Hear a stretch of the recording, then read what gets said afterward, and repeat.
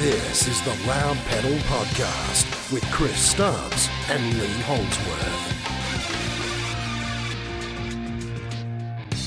Well, g'day and welcome to the final Loud Pedal Podcast for 2019, brought to you by Super Cheap Auto. Lee Holdsworth is alongside me. Year one, done and dusted for your participation in the Loud Pedal Podcast. How have you found it? Oh, it's been awesome, mate. I've really enjoyed it. And speaking to some great people like Ryan Story and a number of others, it's been good fun. No, I think we see a lot of personalities come out of it. It's been really cool. Your favourite episode, the pre-Bathurst special, I reckon? Definitely the Bathurst preview. Yeah, that was unreal. It was like we were all sitting around a table having beers at a bar, wasn't it? It was cool. Much like today. Much like today. It is the final show for 2019. Ryan Story makes his long-awaited return. What a year it's been for Shell V-Power Racing. Plenty to talk about there.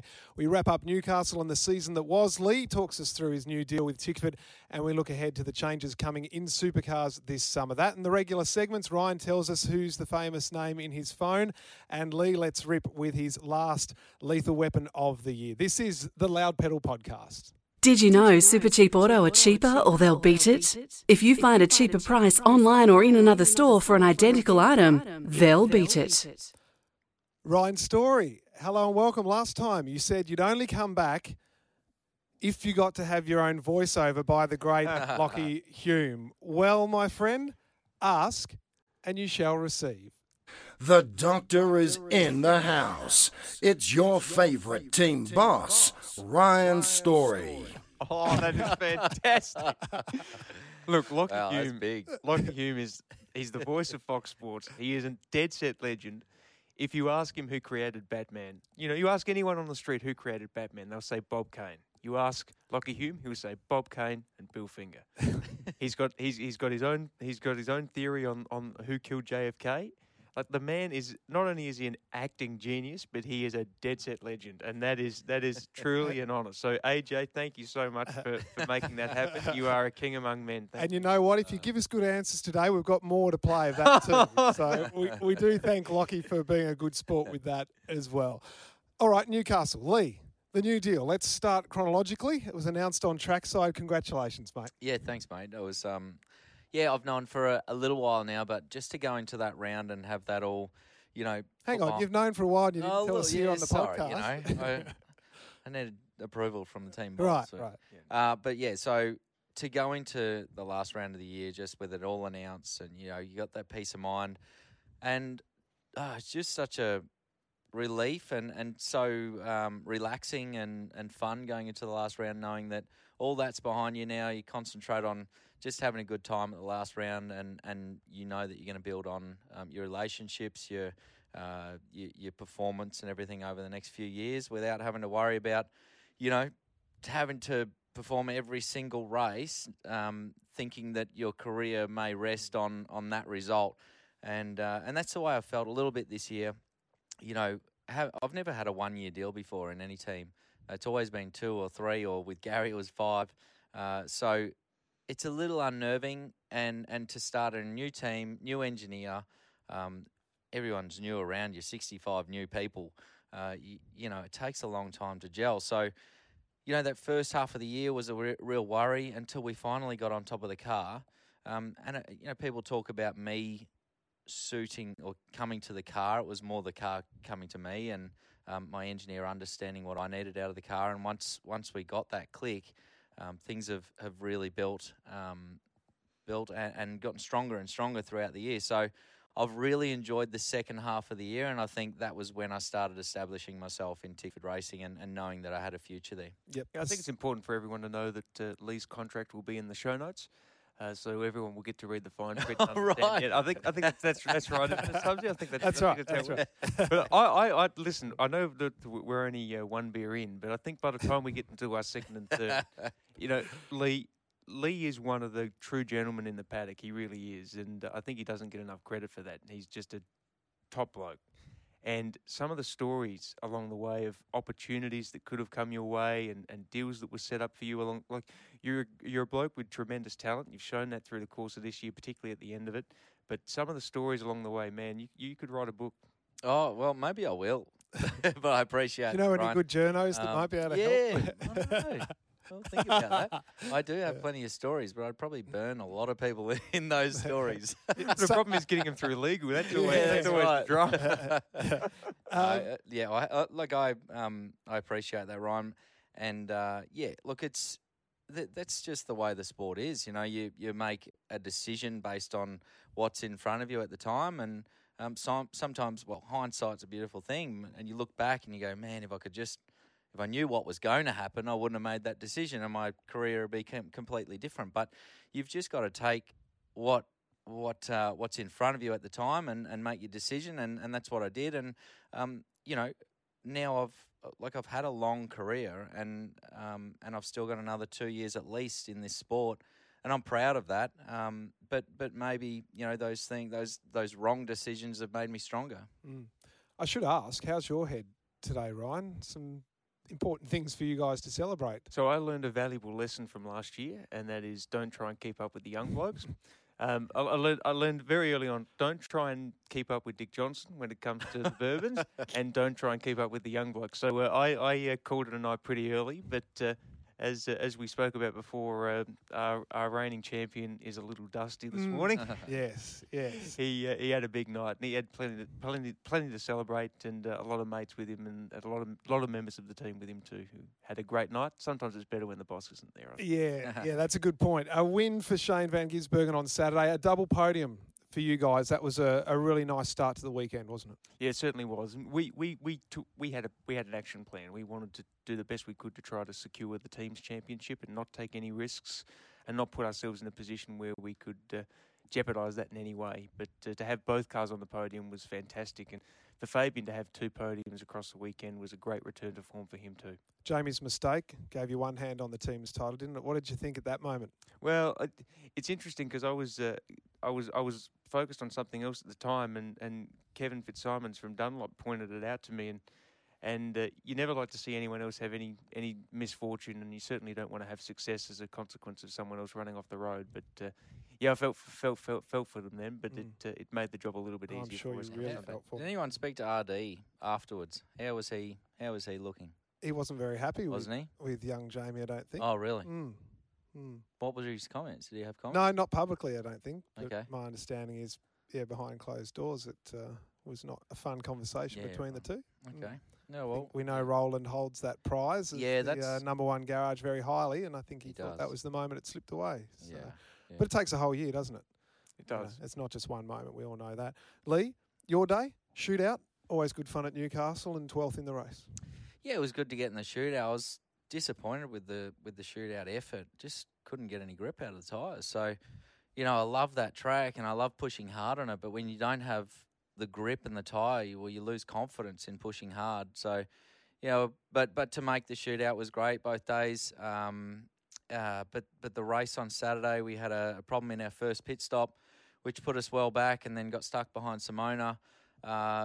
We should have had a really good result that day. And then on Sunday, taken out on the first corner. That was 250k ahead of you with a busted up car is not fun around that place. And of all the men to cannon into the back of, Our podcast wars. wore David Reynolds. So was that because they won that bloody media award earlier in the week? Well, I think he's won now, so he can just take us out. Well, I think Stubbsy's got an exclusive. Where did we find Lee earlier today? With Dave Reynolds, perhaps at the bar. So maybe bridges have been mended. I think so. Look, it wasn't Reynolds' fault, but he got stuck in the fence on the way out. Got a bit of a bump from Scott Pye, and came to a grinding halt on the exit when I was on 100% throttle and just couldn't avoid him. So, the cars need that aero, I can tell you. Especially around that joint coming down the hill. Like the front end felt like it was going to take off like one of those jets and put me in the ocean. 10th for the year overall. How do you look back at that? I imagine initially you were probably a little bit disappointed because some things have gone against you this year. You could have been a few spots higher. Yeah, definitely. Everyone's got their stories, but yesterday I came into on Sunday came into the race in 9th in the championship, and I thought that we had a really good shot of jumping my teammate Will Davison.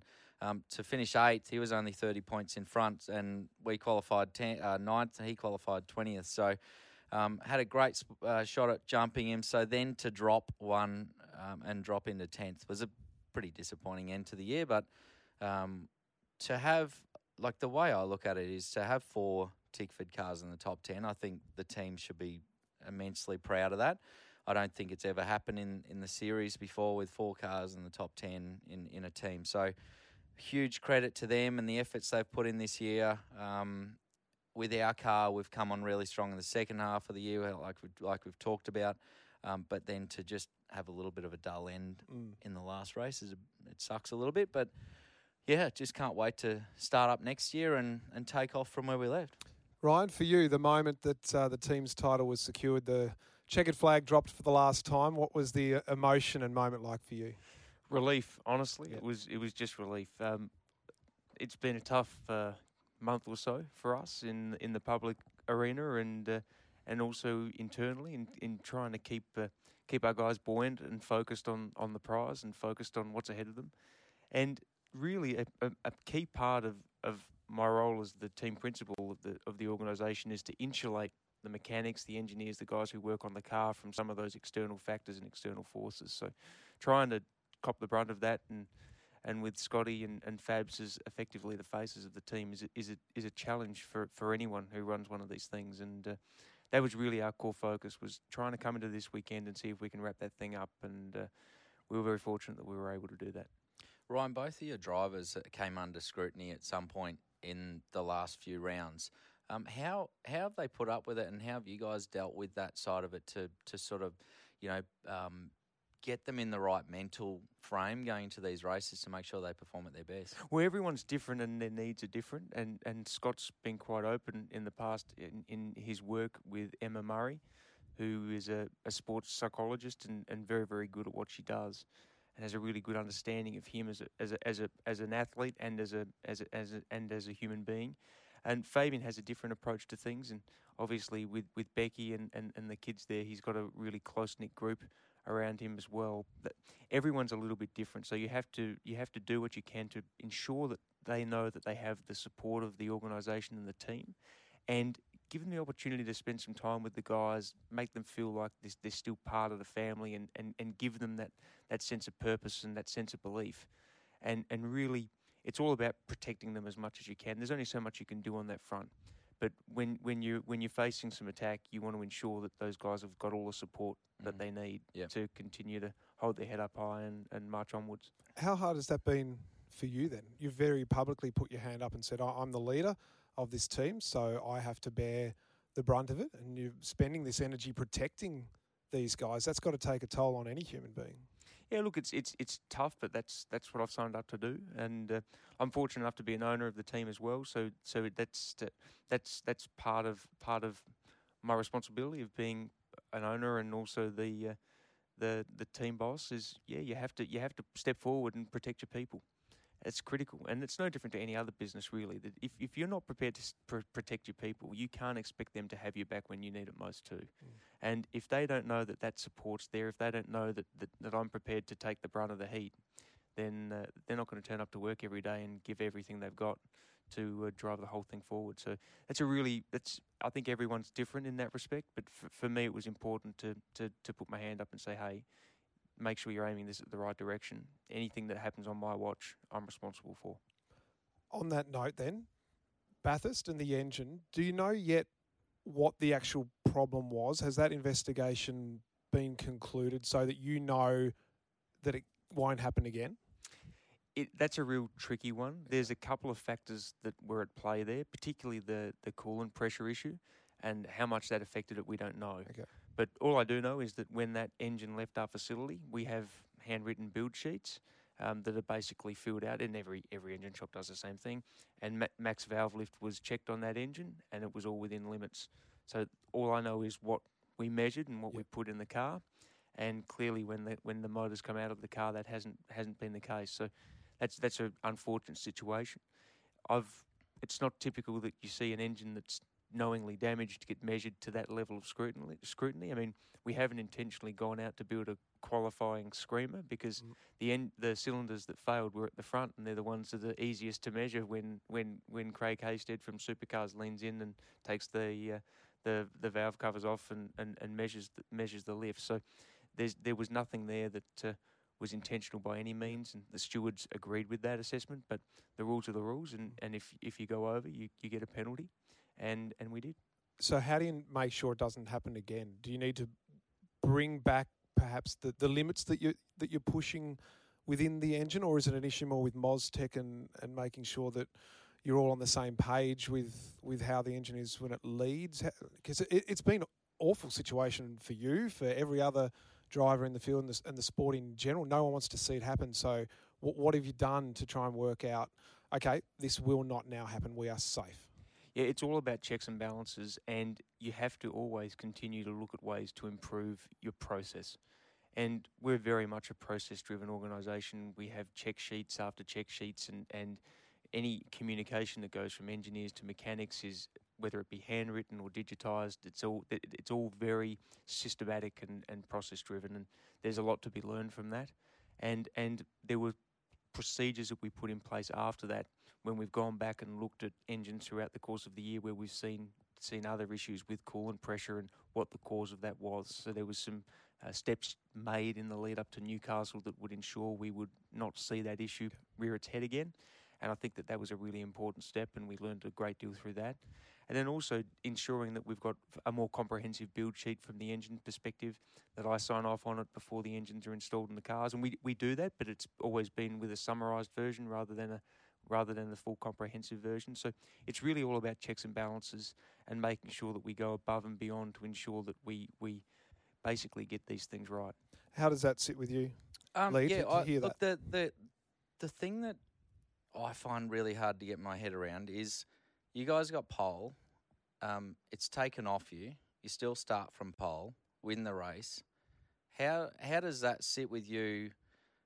I just find there has to be a better way of testing the engine after qualifying. If they're going to test it after qualifying, the penalty needs to be before the race because you guys still started from pole, right? So you may have got your pole check taken off you, but you still started from pole. So then for that to not affect the actual race result, I think that's where a lot of people, on the other side are saying, how does that work? Like, how do you still start from pole, not get the pole check, still end up with the race win starting from pole? It's all a bit confusing, and I think I don't know where they go with it in the future, but yeah, I just don't know how you get a penalty after the round, and I understand that it's such a minute difference with the tolerance that it exceeded, and it may or may not have been an advantage. I don't know. From what I've heard, it's probably not.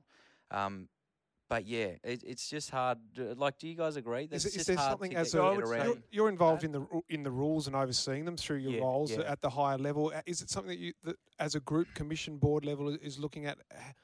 What can we do about that if it happens again? Well, we haven't got to that point yet, Okay. but I think that this year the technical department has got more resources and more personnel than what it's had previously, which is a huge step forward. So more checks can take place. But we're talking about less than half the thickness of that sheet of paper in front of you. So there was no performance environment. But let's turn it around and say, let's turn it around and say it's Red Bull that happened. No, I understand. I understand exactly where you're coming from. But there's 2 points I want to make, and these are 2 points that we made to the stewards as well. To replace an engine, you have to get permission to replace an engine, and there has to be a verifiable issue with it. So we were able to demonstrate that the thing was rooted and replaced accordingly. And it was in Supercars custody from that point on. It's regrettable that it wasn't checked basically before the race started. How long does that sort of check take? Excuse my technical ignorance. A valve lift, 5-10 minutes. So in theory, we should in the future be able to do that at the track? It's possible to do, but again, it's not the sort of thing that you would see anyone go over normally, because it's a fairly straightforward affair. Wasn't there Wasn't there a time in our sport where if you changed the engine on the race weekend, you had to start from the back? Wasn't there was that? No? I think you're thinking Formula One. Only a little bit different. But what about implementing something like that, where if you do have to change the engine after qualifying, you start from the back? Well, we're bringing in new rules next year. So there's been a gentleman's agreement amongst the engine builders to try and eke them out to around 3,500 before a rebuild, and then next year it's 4,000 kilometres between rebuilds, and there's penalties if you break seals before then without having a demonstrable issue. So unless the thing's smoking and cooking and you can boil an egg on the the rocker covers, it's basically got to stay in the car to do that mileage. Right. So some of that will be self-policing, but you're right. I think that where the insurance is there for the category is that you can't just go and change engines willy-nilly. You have to have a issue with the engine that can be verified with the data. You can't just say, "Oh, it's got a problem," and I think that this is about to go. Yeah. We had a water pressure problem that was verified in the data, and we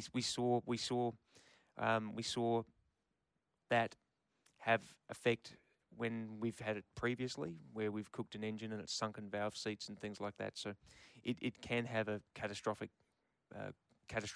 consequences.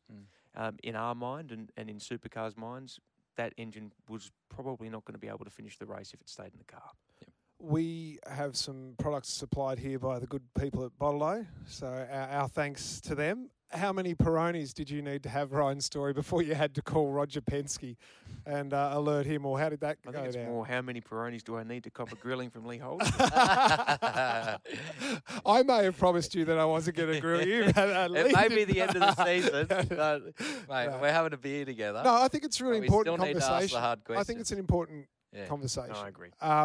But did you have to call Roger yourself, or how did that conversation go down? So Roger was at Bathurst, but all of this happened post. Yeah, that's what I mean. Yeah, I spoke to Roger and to Tim Cindric and let them know what was going on in real time. So we have it. If you think about it, our parent organisation is 15,000 kilometres almost to the kilometre from Stapleton. So the only way a long distance relationship works is with communication, and you have to overshare, and we have done that since day one. And often, even when you're foisted by your own petard and you make a mistake, you still have to pick up the phone and say, this happened, I made the error, or this happened and this is the consequence of it, or this happened and it was really successful and we won this race. Whatever the news is, the worst thing that can come from a long distance relationship that will damage a long term relationship is surprises. Yeah. So when things come up, you have to in real time engage all the key stakeholders and make sure they're aware of how things are playing out and what the next steps are. I imagine he would have been concerned, at least. Well, I think we all were at the time. For all of us, it was trying to understand how could this happen. Yep. And Tim Cindric came to Australia a little bit earlier than what was planned. He was planning on coming over for Sandown anyway. And it was also an opportunity for him to effectively, independent of myself and independent of the team, reach an understanding, okay, how has this happened? And that's important too, is establishing intent. And I know we're getting into the, we're picking the fly shit out of the pepper, picking the fly shit out of the pepper here, but that's key. And the stewards basically came to the same conclusion. There was no intent there to try and take the piss. Did you realise how big it was going to be? Not at all. I think, I suppose yes, in that respect, yes, but it probably ended up being bigger than what it could have been. I think key to it is understanding exactly what we're talking about. I mean, again, it's too much misinformation. Was Again, it's less than half the thickness of a sheet of paper. And what's interesting is it was 5 out of the 16 valves, but on some of those valves they measured with intolerance. So what they did multiple measures. Some were out, some were in. Right. So it's a tough one. And part of what we presented to the stewards was around the accuracy from a metrological point of view of using a dial gauge in that manner, and I think that we've already seen supercars come out in the last week saying that they're going to change their methodology and how they measure valve lift and a couple of other things around the engine. But look, for us, the rules are clear, and it's clear that if there's no tolerances on tolerances, and if you go over, you get the penalty. And like I mentioned before, and we made this clear to the stewards as well, it was regrettable that it wasn't found before qualifying. I mean, we've seen cars win from last place on the grid at Bathurst before, so we don't know what influence it would have had on the race result. But at the end of the day, we received a penalty. It all happened after the event, and they issued the harshest penalty they could under those circumstances. How did that go with Scott? Having to tell him, were you the one that had to tell him? Yes. The news. How did that go down? And it's really difficult for a driver, and I'm sure Lee can say this as well. When things happen that are outside of your control, and effectively, your job is to put your backside in the car and run a clean race and try and bring the thing home straight and get a trophy if you can. But then when there's a technical gremlin or a technical glitch or an infringement or something that's completely outside of your control, it's sometimes a very difficult thing to come to terms with. And it all comes back to having a sense of belief and sense of faith in your team that, first of all, again, back to intent, it's not something that we've intentionally tried to do and tried to flaunt. And then secondly, ensuring that we've got practices in place to guarantee that it won't happen again. I think that the fans have come down pretty hard, obviously, and a lot of drivers and other people in the sport have, come out with claims that you guys cheated and that sort of thing. I think there was the first issue of the safety car debacle at Bathurst, and then to have this come out afterwards has then blown the whole thing up pretty big, and to have two things happen in the one race, where people that now have questions over whether or not you should have won it. Do you feel it's really hurt the reputation of the team? I think that if, again, I come back to that word intent. If we were seeking to do things intentionally to change the outcome of a race, if we were pushing the bar so far that we were effectively putting ourselves in a position to get a slap on the wrist, then I would say that it would. Yeah. But in the context of what's occurred, it's more the reaction that's had an impact on the team's reputation than the event and the instances themselves. Yeah. So I feel for Fabian and Scotty, because they obviously have no part in any of the what went on with they had the team orders, and obviously the engine thing is completely out of Scotty's hands, and it's, in my opinion, it's not an intentional thing. It's something that happened with overheating and expansion and whatever else. So, and we all know teams are pushing the limits. Everyone's trying to get to the end of that tolerance, the absolute most of the tolerance level. Within the rules, But you have to be willing to accept that if something happens, that you step over that tolerance and you get penalised. But one thing, I've felt really sorry for Scotty. He's copping a lot of brunt from everything that's happened. And, last night he posted on social media back to back and all that stuff. And he should be very proud of that. And so should the team. But then to read some of the comments afterwards, and I'm sure, we all read our comments from the fans, because if someone's following you, expect that they're actually supporting you. And I saw a lot of comments, cheater, blah, blah, blah. I thought that's so low, because Scotty has personally done everything possible to win this championship and done a bloody good job. So I think the punters don't realise what impact that has on the personalities in the sport. And, I think that's pretty sad to see. So I think everyone needs to know that, Scotty's done a bloody good job this year, and you can't take that away from him, And so, and I've, it's not just Scotty, but there's other drivers in the series as well that cop a lot of flack for something that they haven't got anything to do with. They just do their job, and then, for whatever reason, something comes out of it where the problem is the driver's always the one that, whether it's results or whether they're the face of the team, of the car, and they cop the brunt of it. Yep. You talk about the need to protect the drivers. Does that include from other drivers, as happened to be the case in Newcastle, and that's why you went, as I understand it, to supercars to raise those concerns, because it has an impact. Like Lita said, you guys aren't superhuman. Like, look, I didn't go to supercars. I've spoken to other drivers about it. okay, I've spoken to them directly about it because I think that we benefit from being a really open and engaging sport. Like, what other sport can a punter pay at the gate and come and touch and feel the cars before they go out on the racetrack? Like, it's an incredible thing, and we probably, we see it week in week out when we go to race events. But for the families and the supporters who go to their one race weekend a year and watch the rest of it on Fox Sports in the comfort of their living room, it's a big deal. And we have a really passionate and supportive fan base that are heavily engaged in social, and we see it. Not only have we had tremendous growth in our TV audience this year, but every year, online video views up, social media engagement up.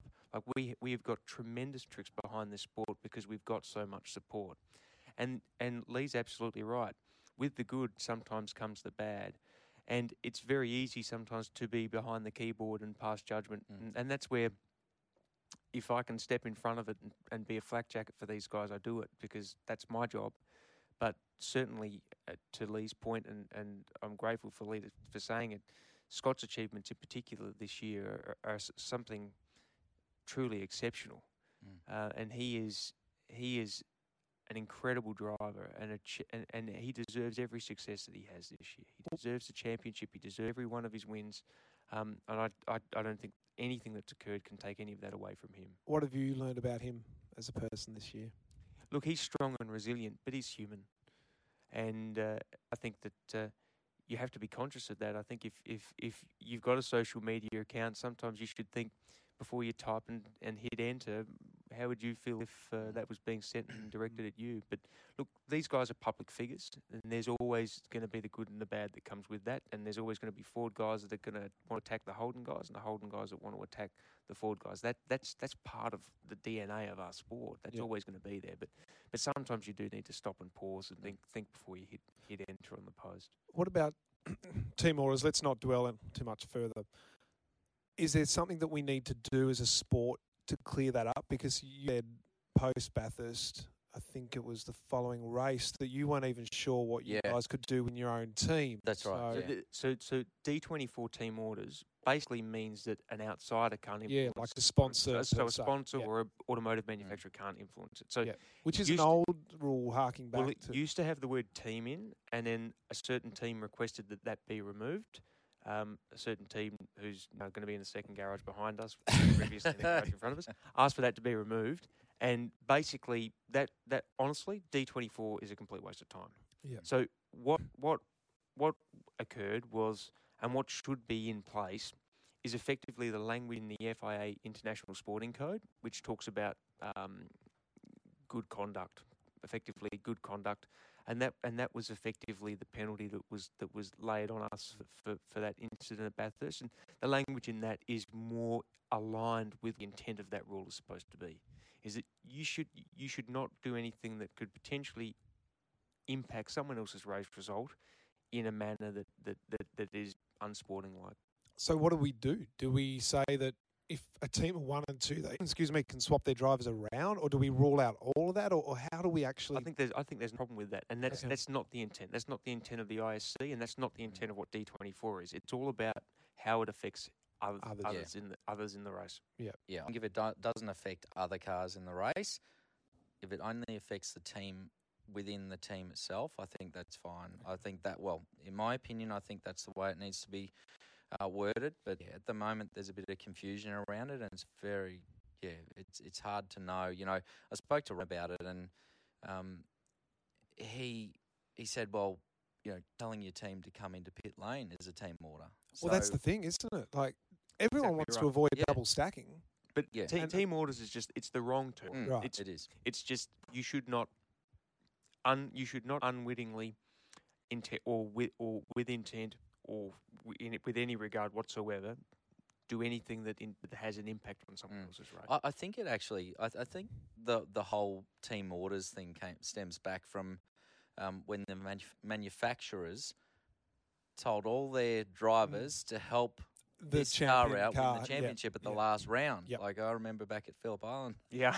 a while back, you know, and that's why it was implemented in the first place. But so you don't want to see that. You don't want to see other. Have you been asked to do that in your career? I think there was. I haven't been asked, but you know, you certainly know that You're should aware. help. Yeah. Okay. We might need some light comedy relief at this point. Yeah, I'm, a bit I'm, dull, I'm, isn't it? about to, I'm about to call my lawyer. I think we need. That's actually that is the most that's the most used contact in my phone anyway.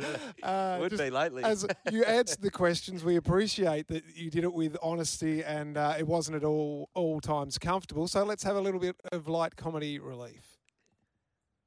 Buckle up and grab your favorite beverage. It's story time with Ryan. Oh, this is What have you sensational. got for us? That's your reward. That's the reward for coming. Oh, this is for sensational. coming and playing with us. Well, Lee's gone down the list. Lee was quite up high on my favourites in the contact. Well, you team, said but he's so many bumped nice down- things about him at the He's start. bumped down a couple now, but that's all right. Hey, I knew you could handle it. I knew you could handle it. Questions without notice are the ones I always get in trouble for. Now, Hey, I came up with them on the spot. you actually did. I was quite impressed, actually. You And might have learnt something. You know, it's I've it's spent too much he time spent with so much Stubbsy. time with Yeah. Stubbsy. So, 2020. Scott, what's happening? And when will you know if he's leaving or not? He's driving car 17 as Yes. the reigning supercars champion. As he's contracted to do. But at what point during the year will you know if you have him after that? I've got a long-term contract in place for him to drive a supercar. Right. So what about his wishes and demands to leave? He's not like that at all. And I think Roger, you know, it's not for me to speak for Roger Penske, but he said on the record before that if an opportunity presents itself for someone like Scott, then it will happen, and it will happen organically. Yep. But they've got such a big program over there with their IndyCar side of things. You know, they've got 3 cars running in IndyCar. Roger's just bought the Indianapolis Motor Speedway and bought the championship. So there's a lot going on in North America within the Penske organisation on the motor racing front at the moment. And for an opportunity for Scott to come up, it needs to happen organically. It's not something that's just simply going to be created for him. And these guys, more than anything, and it's something that we have within our organisation here in Australia as well, is we never set anyone up to fail. You never set anyone up to fail or not be successful at the task that they have. And that's a culture we have from drivers right through to staff. I'm never going to put a member of staff, I'm never going to promote a member of staff to a leadership position or to a management position if I don't think they're up to the job. And it's no different, I think, in this circumstance as well. I guess if you look at it from a business point of view, you need to know, though, because you need to know who's coming in next, don't you? It's not like it could happen in December or January in an off-season. There would be a planning process to protect his assets back here, right? Yeah, I think that you always have to be conscious of what the driver market looks like and what engineers are available and what mechanics are available and all those sorts of things. You have to have effectively an insurance policy. Sorry, mate, I'm booked in for 2 years now. Yeah, no, you've come off the list for the next couple of years. But again, you know, you're free in 2 years. You need to have a memorandum of understanding with someone like Anton De Pasquale, perhaps. Oh. You never know. But look, as it stands right now, I've got 2 drivers under contract. I've got 2 drivers under contract, and they're Scott McLaughlin and Fabian Coulthard. Do you think that Scotty's obviously gone along the same routes as Marcus Ambrose, won 2 championships now, going for a 3rd next year? Do you compare him? How do you compare him to Marcus? Do you think he has similar attributes, similar characteristics? How do you see him? It's interesting. Marcus is by a significant regard the most intelligent driver I've ever had the privilege to work with. Really? He is an exceptional human being. Incredibly intelligent, incredibly smart, tremendous foresight, but also like a grafter. Works hard in the car, works hard at his craft. Scott's a little bit different. Scott has been racing in the supercars fraternity for many, many years. He spent a number of years in the development series before winning it in 2012. He spent a number of years with GRM before coming with us. Won races with GRM, came to us and had almost immediate success with us. So his career path's a little bit different. When you look at Marcus sort of came under Ross and Jimmy Stone's eye when he did that race in those Honda Integras or whatever they were at the IndyCar meeting on the Gold Coast in the support. So they have different backgrounds. Marcus obviously went to Europe with Formula Ford and did some of those things as well. Scott hasn't done that. He had success in New Zealand in the Touring Car Championship here, in Development Series here, and has stayed pretty much within that supercars, within the boundaries of supercars. So very different in terms of their career paths, but similar in their work ethic and dedication to the job that they have. I mean, the amount of work that Scott does outside the car is pretty extraordinary. I mean, he's great with all of our partners, and that's a KPI for both of our guys. They have to be good outside the car. They have to be able to work well with our partners, connect with our partners, interact with our partners. And Fabian and Scott, I think, with great respect, are probably two of the best in pit lane. But Scott, what he does, he gets out of the car after a practice session, has a quick chat with Ludo and Richard, his engineers, and then he goes and gets on his laptop and writes out his notes. So most of the drivers will do a handwritten sort of track map and just write a couple of notes. He will write a voluminous passage of all the things the car was doing, and it's not for the engineers as much as it is for himself when he jumps in the car again, and when 12 months pass by, that he can bring those files out before the event and go, okay, this is where the car was good, and this is what I think it needs, and this is the direction I want to give the engineers of what I need to go fast. So he's quite remarkable in that sense, in that I've never seen a driver do what he does in terms of his preparation and dedication to his craft. It's pretty extraordinary. I know what you try to be Switzerland as a journo in this role. You have a few favourites, of course, like the man beside me, but you try to be neutral. But I loved seeing him on trackside after the race, and I think you could see, you probably haven't had a chance to see it yet, Lee, but he was old Scott again. It was like the weight of the world had come off his shoulders. He was having a laugh and a gag, and it was just so good to see after what he's been through, that he was able to just enjoy the moment and the successes once again. Agreed. And the conditioning for him going into this weekend was all about keeping him in a good headspace and trying to keep... It's all about separating the signal from the noise and having him focused on the job at hand. And, even before the shootout, he's having fun with the boys and yelling out, "Hey, man!" Just before he jumps in the car, just showing that great personality that he has, because he's a ripper bloke. But it almost was as if the weight of the world was off his shoulders. Even though we'd secured the points out of Sandown, it wasn't appropriate for us to be jumping up and down and backslapping at Sandown, and that was a decision that I made in conjunction with a few other people, because it was just not right for the sport to do that. And it meant that we could really turn Newcastle into a celebration and focus on trying to win that team's championship, and we're very fortunate to have done that. Yeah, you could see, like, I had a good chat to Scotty before the round, and you could see he was hurting. He was hurting hard. And in the media, he puts on the brave face and says it doesn't affect him, but how could it not, and you knew that it was hurting hard. So for him to bounce back, I reckon for him personally, he needed to bounce back and have a really good round at Newcastle, just to show everyone, stick it up the haters, and just show that, I won this championship. And he gets tremendous help from Emma and huge support from the team. I mean, all the guys love him. They love him. They love Fabian, and for both of them, because they've both been affected quite hard in the last 4 to 6 weeks or so. But for Scott, it was a matter of saying, look, just ignore this, ignore your socials, ignore all that stuff. And he's 26 years of age. His life experience exists sitting behind the wheel of a race car. Let's call a spade a spade. That's the nature of the guys who get to that level. And you're no differently. I mean, how old were you when you started racing? Well, 7 when I started go-karting. But that's the point, is that in terms of your life experience compared to someone like myself or someone like Chris, it's very, very different, because you've started doing what you love and turned it into a career from a very, very young age. So your experience to outside I suppose, stimulus, so to speak, is going to be different to mine, and you're going to react differently to what I will, having had a background in politics and all sorts of other things, than what I'll have with similar sort of stuff getting thrown at you. So it's all about mental conditioning and also just saying, hey, look, can you imagine that person would be prepared to stand up in your face and say the same thing? And the answer 9 out of 10 times is no. No.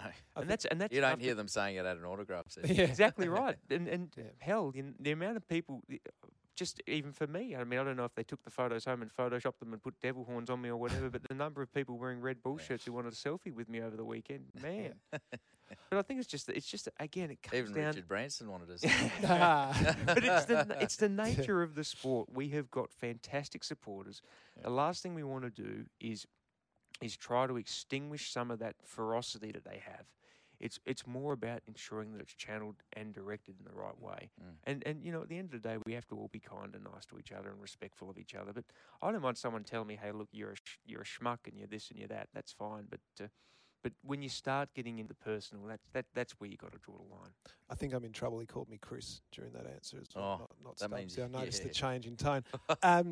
Lee, what did you make of the email? Did you see it, the one from Sean? It was printed, at least in newspapers, etc., just saying to everyone to cool down on the social media, take a step back, because we sell the sport on hold and forward, rivalries and that sort of stuff. So where do you draw how do you get that balance? That's a hard one. I mean, it's similar to a few years ago. We were told that they want more controversy in the sport, but then you'll get fined if you say anything wrong, and so it's hard to draw the line.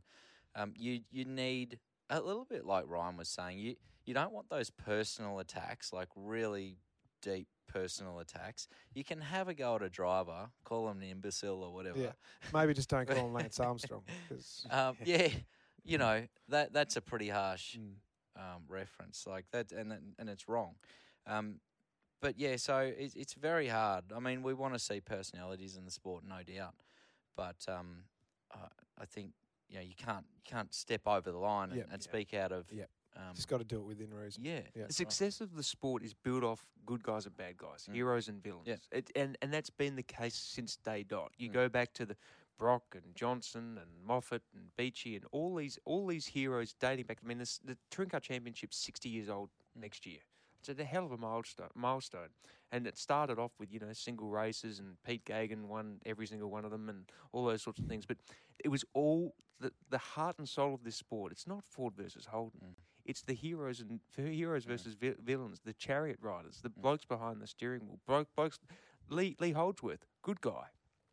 David Reynolds, prankster, villain, good guy. Like every man, you need characters. And that really is what has sustained the success of this sport for 60 years. Yeah.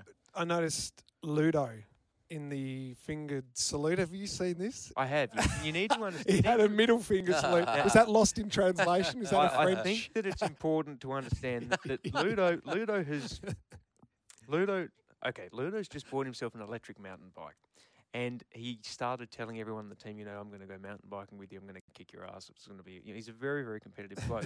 He immediately implanted himself into a tree. So let's just remember the animal we're talking about. Now, for him to hold two fingers up at the same time, he's got a limited choice of what he can do, because unfortunately on one hand, he's missing a couple because he put them through a propeller of a remote control plane. So basically he's left with those two in the middle. If he wants to put the same fingers up at the same time, that's what you get. So I think you can't really... Is that Russell Ingall's excuse as well? Well, I think it might be, but you can't really read much into it. And this is how crazy he is. When they reset his hand after he's had this accident a few years ago, the orthopedic surgeon said to him, "Look, how do you want your fingers set?" Because they had to use a bit of bone from what was left on the ground to sort of put it all back together. And he had the choice of either having it straight or having it sort of put in a specific position. And his first thought was, well, I need to keep riding my motorbike. So his finger is permanently set so it can wrap around the handles of a motorbike. I mean, the man, he's a loose unit. That is a great. loose unit. You haven't had a win since Bathurst. Why? I could tell you why. Yeah, please do. Let's We've talk got the about truth it. Hey, serum. well, let's be fair. Pretty much from Pukekohe onwards, it became a lot harder, didn't it? Yeah. What happened at Pukekohe? Do you remember? It's almost like you had your wings clipped or something. No, I'm not sure. Someone was given wings. You like that one, yeah. didn't you? Yeah. Hey, look, we've got a VCAT in 2 weeks' time. The rules of engagement are significantly different to what we've seen previously, in that the cars are going to be measured at different ride heights. Now, through the course of this year, at the VCAT with the Mustang against the Ultima and the ZB, we did it the traditional way. We've been doing it for a number of years, which is where downforce and drag are measured at a constant ride height. That ride height isn't necessarily reflective of how you set up and how you run your race car. And basically, when you test the cars in an environment that's different to how they're raced, you can't expect that a VCAT that is genuinely the most level VCAT in the history of the process to necessarily translate to that same performance being seen on the racetrack. So what the technical department have worked on with their aero partner D2H, and it's been done in conjunction with the commission and with others, is try and emulate the setup window and the ride height window of all of the cars in the championship, and emulate that through the VCAT process. So we're going to see a reduction in downforce, which hopefully will lead to some better racing, and a process that will ensure that at a number of different levels, at a number of different setup points, the cars are as close as they can be from a technical parity perspective. And I think that will be a lot better than some of the things we've seen carried out through the course of this year. So do you expect you won't be as dominant next year? 20 wins has been absolutely remarkable between your drivers. Do you think that's going to be pretty hard to replicate in 2020? I think it will be. I think there's no question that we built a very, very good car, and we have a very, very good team, and we have very, very good drivers. There's no secret source to the success that we've had this season. But next year it will be more of a challenge, just because of the nature of what this process will entail. Now, that's not to say that it hasn't been fair, or it hasn't been, things haven't been right up till now. There's been a set process, and we did our best. We did the best job that we could to effectively put together the best car that we could under that set of rules and under those conditions. Yep. Silly season. Chaz, it's been announced, it's official, that Chaz is off to Walkinshaw. How do you feel about that, Lee? Shock. Your jaw. Let me just pick that up for you. It's on the floor. It must have been hard for him. Yeah, to a degree, was, yeah. everyone talking about it and assuming it's yeah, and I think he, in fairness, I think he wanted to.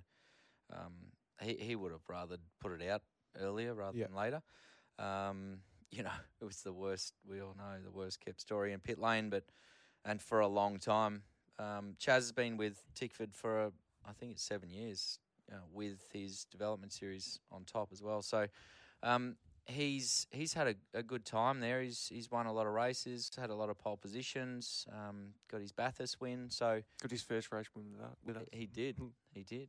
That trophy's still in my office. The team winners trophy, which was accepted by Richard Swan, who was our then team manager, and the race win trophy is sitting in my office in pride of place. And my first trophies as a team principal, so yeah, they're pretty special. But yeah, he's done a fantastic job, and yeah, so I think it would have been very hard. He's built a lot of relationships in there. He's obviously got his engineer, Adam, that he's formed a great bond with. And who will go with him. Yeah. And I think for him, that's the important one. I think for him to take Adam with him is where that was the selling point, I think, for him. To be able to go, if he had a few options, it would have been who can take Adam and not have him full-time, because he's not full-time in the workshop. He works from home and comes into the workshop when he needs to, does his work in there, prepares the car, gives the boys all the numbers and everything, and is at the race meeting and does a fantastic job. So I think that's the selling point for him. If you've got a good engineer, you can turn a car around. Everyone's got much the same resources. So I don't think it'll be... I don't know. Time will tell, but I think if you got the right engineer, you can do the job in pretty much any team. You think he's a threat next year there, Ryan? I think it'll take a little bit of time for them to come on strong. I mean, there's a couple of things that will help them. I mean, they ran Super Shocks this weekend and seemed to take a step forward, and obviously that's the control shock that we're all heading towards next year. So it's going to be interesting to see how long it takes them to gel within that family there. Obviously, they've got a lot of changes in that place with people leaving, drivers leaving, and there's been a lot of change there over time. But their technical director is an extremely accomplished engineer in Calfo. He's a great guy and clearly a very, very good operator. So I think that they've got all of the resources and the technical nous that they need. It's a matter of putting it together, and time will tell. They're not going to roll out of the box and be race winners, I don't think. I think it's going to take a little bit of time for them to find their feet, to find their rhythm, and for them to get the most out of that package.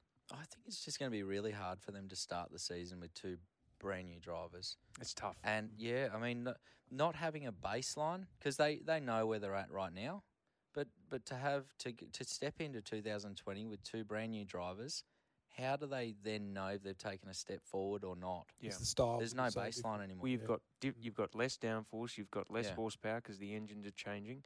You've got control dampers that are different to what anyone's run before, because even though other teams have run super shocks before, they're going to have control valving and they're going to be a sealed unit. So what you get is the same as what everyone else gets. So it's a whole new world in that respect. So it's fortunately everyone's in the same boat, but without having the continuity of people means that they're going to be on the back foot just while they find their feet. Yep.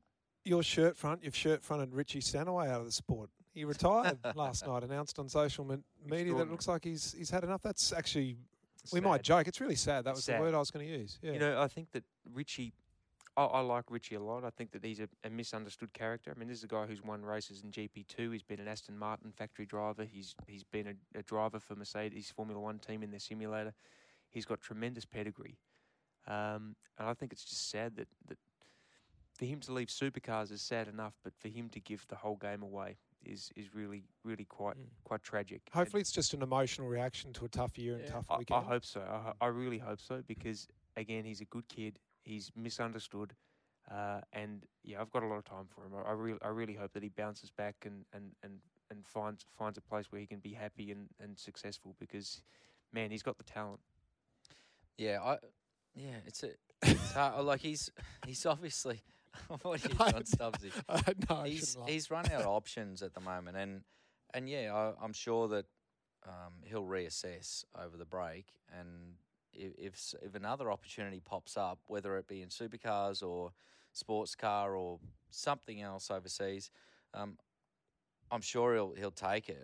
Because we've spoken about his talent. He has talent. I think the difference between he's very European driver-esque, where you just want to drive the car. From my opinion, looking at him from the outside in, that's what he looks like. He looks like he just wants to drive the car. He just wants to race. Doesn't want to have to worry about the media, the sponsors, anything like that. But that's been his downfall, because in Australia, that's 70% of your job is to look after your sponsors and be media friendly, and be marketable. And if you don't have that side of you, and you're not with the best team, you're not going to last long. And that's what's happened. Yeah, yep. That's absolutely right. I agree. Because and look, I harkened on it before, but with Scott and Fabs, we've got great ambassadors outside of the car, and for our team, we're effectively the marketing arm of the Penske business here in Australia. They've got 1,000 staff. They operate in defence, in trucking, in fleet management, rental trucks. They've got on-highway, off-highway engines. They do locomotives. They do ships. They do all sorts of things. They've got a tremendous business here in Australia. And Scott and Fabian are the face of that, meeting with their clients, meeting at their branches across the country. They're a critical part of the marketing operations and the success of that business. So motor racing for us, and certainly the way that supercars is geared, is off the back of the personalities and off the back of that off-track culture and the demands from all of our partners to have great ambassadors who, you can take the helmet off and they're presentable and they basically can string a few words together and say the right things about truck assist and say the right things about Shell V-Power and all those sorts of things, and maybe even Thanks for the Perone. plug. Yeah, true. The new home. But it's a critical part, Yep. and I think that Lee's probably right there. Yep. That's been a real challenge for him. I think. I only laughed because I just had the image as I turned to you of the shirt front. It's one of my favourite. I reckon that's my favourite moment of this year. I reckon. I thought that was fantastic to see you so angry. Co-drivers next year. Where are you at? And did you offer James Courtney a position as a co-driver? No. No. No. Okay, so I can put that one off my list of storylines then. No, Okay. you can. Or did Stubbsy just drop a few more spots in your phone? Or did someone from your organisation offer James? No, Courtney? I sent James a congratulatory message over the Bathurst weekend. Yep. When I sent him and Jono Webb a congratulatory message about the Sydney team, and I think that's fantastic for both of them. And he deserves a place in the sport, even though he is a geriatric now. What is he? He's the oldest driver in the field. But 39 is He's so old. yeah. But no, he's a great talent, and obviously won a championship at DJR. So he's a guy who we have a huge amount of respect for. And I jokingly said to him, I said, hey, when the 2 years are up, you should give me a call if we've got a place. If we've got do you have a place for next year? You sorted yet? I think when you look at how we've gone in those races, you'd have to say we've got two pretty good steerers there. All right. I think it's almost time for our favourite time of the week. Hang on, before we get there, there was a Lockie Hume sting for a story, and you've not really given me a chance to. Hang on, we haven't got to we've that talked. bit yet. We've talked about racing. Let's let me have a chance to talk about something Well, other than judging racing. by 5 Lee's minutes. reaction there, he needs a second or two to come up with his lethal weapon for this week. So, Ryan, if there's something you'd like to get off your chest, if you've got a story for us, Hey, please listen, do. you're the best journo in pit lane. Throw something at me that's non-racing. I related just if you threw can. the James Courtney one at you and you batted it away. Yeah, well, give me something. Well, to chew how on. about we go to your segment now then? Can we turn Lethal's weapon into Ryan's story? Ryan's story. this That'll week. work. Well, This week? all right, let's Hey? take a pause and we might do 'Cause, just that. It's the end of the year, and I don't want to upset anyone at this stage. Like we. What? You've You're not gonna see upset me. Who? You're not going to see him for 2 months, so tell us what you really think. Let's do it. Actually, is it? It's probably inappropriate to say, but last night at the gala dinner, Lee and I did have a bit of a moment. But out on the dance floor, I saw that bit of a boogie. Oh, no, great. it was more of a to be honest, it was just we were settling a few scores and just clearing the decks for next year. But Yeah. we're all good I now. drank you under the table. Hey, look, that's easy. I'm a Cadbury, mate. I am a Cadbury, so that's easy to do. That's the second time I've heard that about you today. I won't say who the other person was that told me. Maybe get your phone out for us if you need to, or if you already have Donald Trump in mind as the person that is in your phone. But we might go with another sting. He's a favourite amongst the paddock. Just ask him. It's Ryan's story.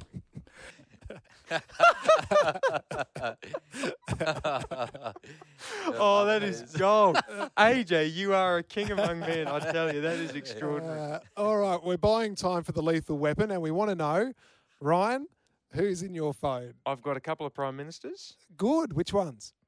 I've got a couple of them. I've got Roger Penske. I've got all sorts. Yep. Very political. I've got an old number for Elon Musk. Oh, Have you got John good. Howard? I have, yes. Wow. Johnny. Who else have I got in here? I've got a number of current federal ministers and former federal ministers. I've got one movie star. Oh, who's that? He's affectionately known as the Terminator. Oh, Big Arnie. That's fantastic. Wow. That's our best one This all is big. year. No, Scapes were good. Scapes suggested he had a fair few, but he only dropped one. No, two, didn't he? No, Warney two. and... But he was giving us genres. Where do you want to go? Ah, yeah. You know, politics, sport, He was very good. He came with a good game. But pop, rock. I think Arnie's my favourite of the year. Yeah, that's pretty good. I think overall Scapes would be better than mine, but over time, particularly on the political front, I've collected a few in here, but I'm just trying to find someone that might be a little bit out of the ordinary. I think you've won already. Could be I've got Mark Scaves. Well, there you go. Yeah. And so by association, you've got everyone else in Marcus Gave's phone. Yeah, exactly. Well, I can do what is it, the 6 degrees of Kevin Bacon? Yeah, I can do that in 2 jumps, but that's a story for another time. All right. Well, that was good. Fantastic. I think I've got one. Oh, you've got one. No, All right. I think I've got my lethal weapon. Great. All right. Fantastic. Let's do it. It's time for the nice guy of supercars to fire up. It's the Loud Pedals Lethal Weapon. Jazzy Mozzie. Oh. Well, he's not in the team anymore, You're so you out. can say You're what out now. You're out, son. Mate, seriously, no more. Oh well, you can throw it down the inside of your teammates all day long next year, all right? You can do what you like there. So, mate, we're going to be racing you hard next year, like dive bombs. Watch out for them, mate. I know when you're 10 car lengths behind me, I got to watch you on third in. But I'm coming for you next Cam's year, going to mate. settle some scores as Oh, well, I yeah, reckon. Cam's They almost ready. did it again That on the almost weekend. happened yesterday. Yeah, I know. We called that from so boy. far away. We were watching it in the studio, and we're like, Oh. he's now next in line, Yeah. and he's got good tyres. The next in line is Yeah. Cam. How Surely would that have not. been to finish the year off for him? Like, Could you imagine? yeah, it would have been good. But they already gave the crash Yes. report out. Yeah. That went to Macca Award. for the big one at the Yeah. Superloop Adelaide 500. It's not the one you really want to win. Yeah, that's not what you No, want. he didn't handle it all that well, although he took it with more grace than Van Gisbergen did for the drive of the year with keeping the door shut. Oh, When he got the door handle. Yeah, okay. Flat batted it. Yeah. Wasn't all that interesting. But anyway, Gizzy. that's Giz. All right, we'll do the standings overall. In the end, we had Scotty McLaughlin in first from Shane Van Gisbergen and Jamie Whincup. Fabian in fourth, not too far back in the end from Jamie. Chaz Mostert fifth, Dave Reynolds sixth, Cam Waters seventh. Eighth should have been Lee Holdsworth, but it was Will Davison. Ninth is Nick Percat. And rounding out the top 10 performance from Lee Holdsworth. Lee, a huge thanks to you, mate, for your part this year. It's been a hell of a lot of fun Been getting good to know fun. you a lot better, and we appreciate all your input. Thanks, mate. No, I've really enjoyed it. I can't wait to have a good crack at this next year and Yeah. come back bigger and stronger, and we'll have so many more listeners, there is no doubt. We will. We might be brought to you by Super Cheap Auto and Truck Assist maybe next Oh, year if yeah. you can do some wheeling and dealing for us. Well, my only axe to grind is I think that Lee's lethal weapon should have been the fact that you guys, the original, didn't win podcast of Yeah, the year. what? That's I think crap. you were robbed. Hey, long That's crap. game. We're playing the long game. Don't worry, we've Yeah. got plans. I think it's rigged. We've got plans. Who's on that voting panel anyway? It's not Well, very we need transparent. to Who do knows? something about that. No. I'll tip my hat to him. Tip my hat to him. No worries. It's good. The more people talking about our sport, the more people that That's are true. watching, Yeah, and it's the been more good, ratings actually. we get, which means I still have a job. Yeah, That's well, right. I actually- just want to. I've got a little exclusive announcement that we're starting a podcast next year. It's called The Frog and the Doc, and it's Ludo and I once a week. Just basically Ludo waxing lyrical about things. And me Who's the translator? Yeah, I'm translating for him, Exactly. so that's an exclusive here for the Loud Pedal. Fantastic. Thanks to all the guests that have joined us this year. Thanks to AJ Hawkins, our producer, for all his hard work as well. And thank you to you, Ryan Story, for being on the show today. Here, exclusively under contractual obligation, it's Ryan's story. Right. Oh, AJ, you are a king. And No. Lockie Hume, what a It came in dead drives set today. legend. Yeah, he's a good This fella. makes up He's for a the good fact fella. that I've been attacked for the last hour and a half by Lee Holdsworth. It makes up for it. And I'm glad you're copping the wrath for it, Yeah, I not me. know. Fantastic. Bigger and better in 2020 we will be. Ryan, thank you, mate. It was an important conversation, one that needed to be had, I think, and we really appreciate that you're a good sport about it and you did answer the questions. So well played to you. Congratulations on all the team successes this year. Christopher, appreciate it. This has been the Loud Pedal podcast brought to you by Super Cheap Auto.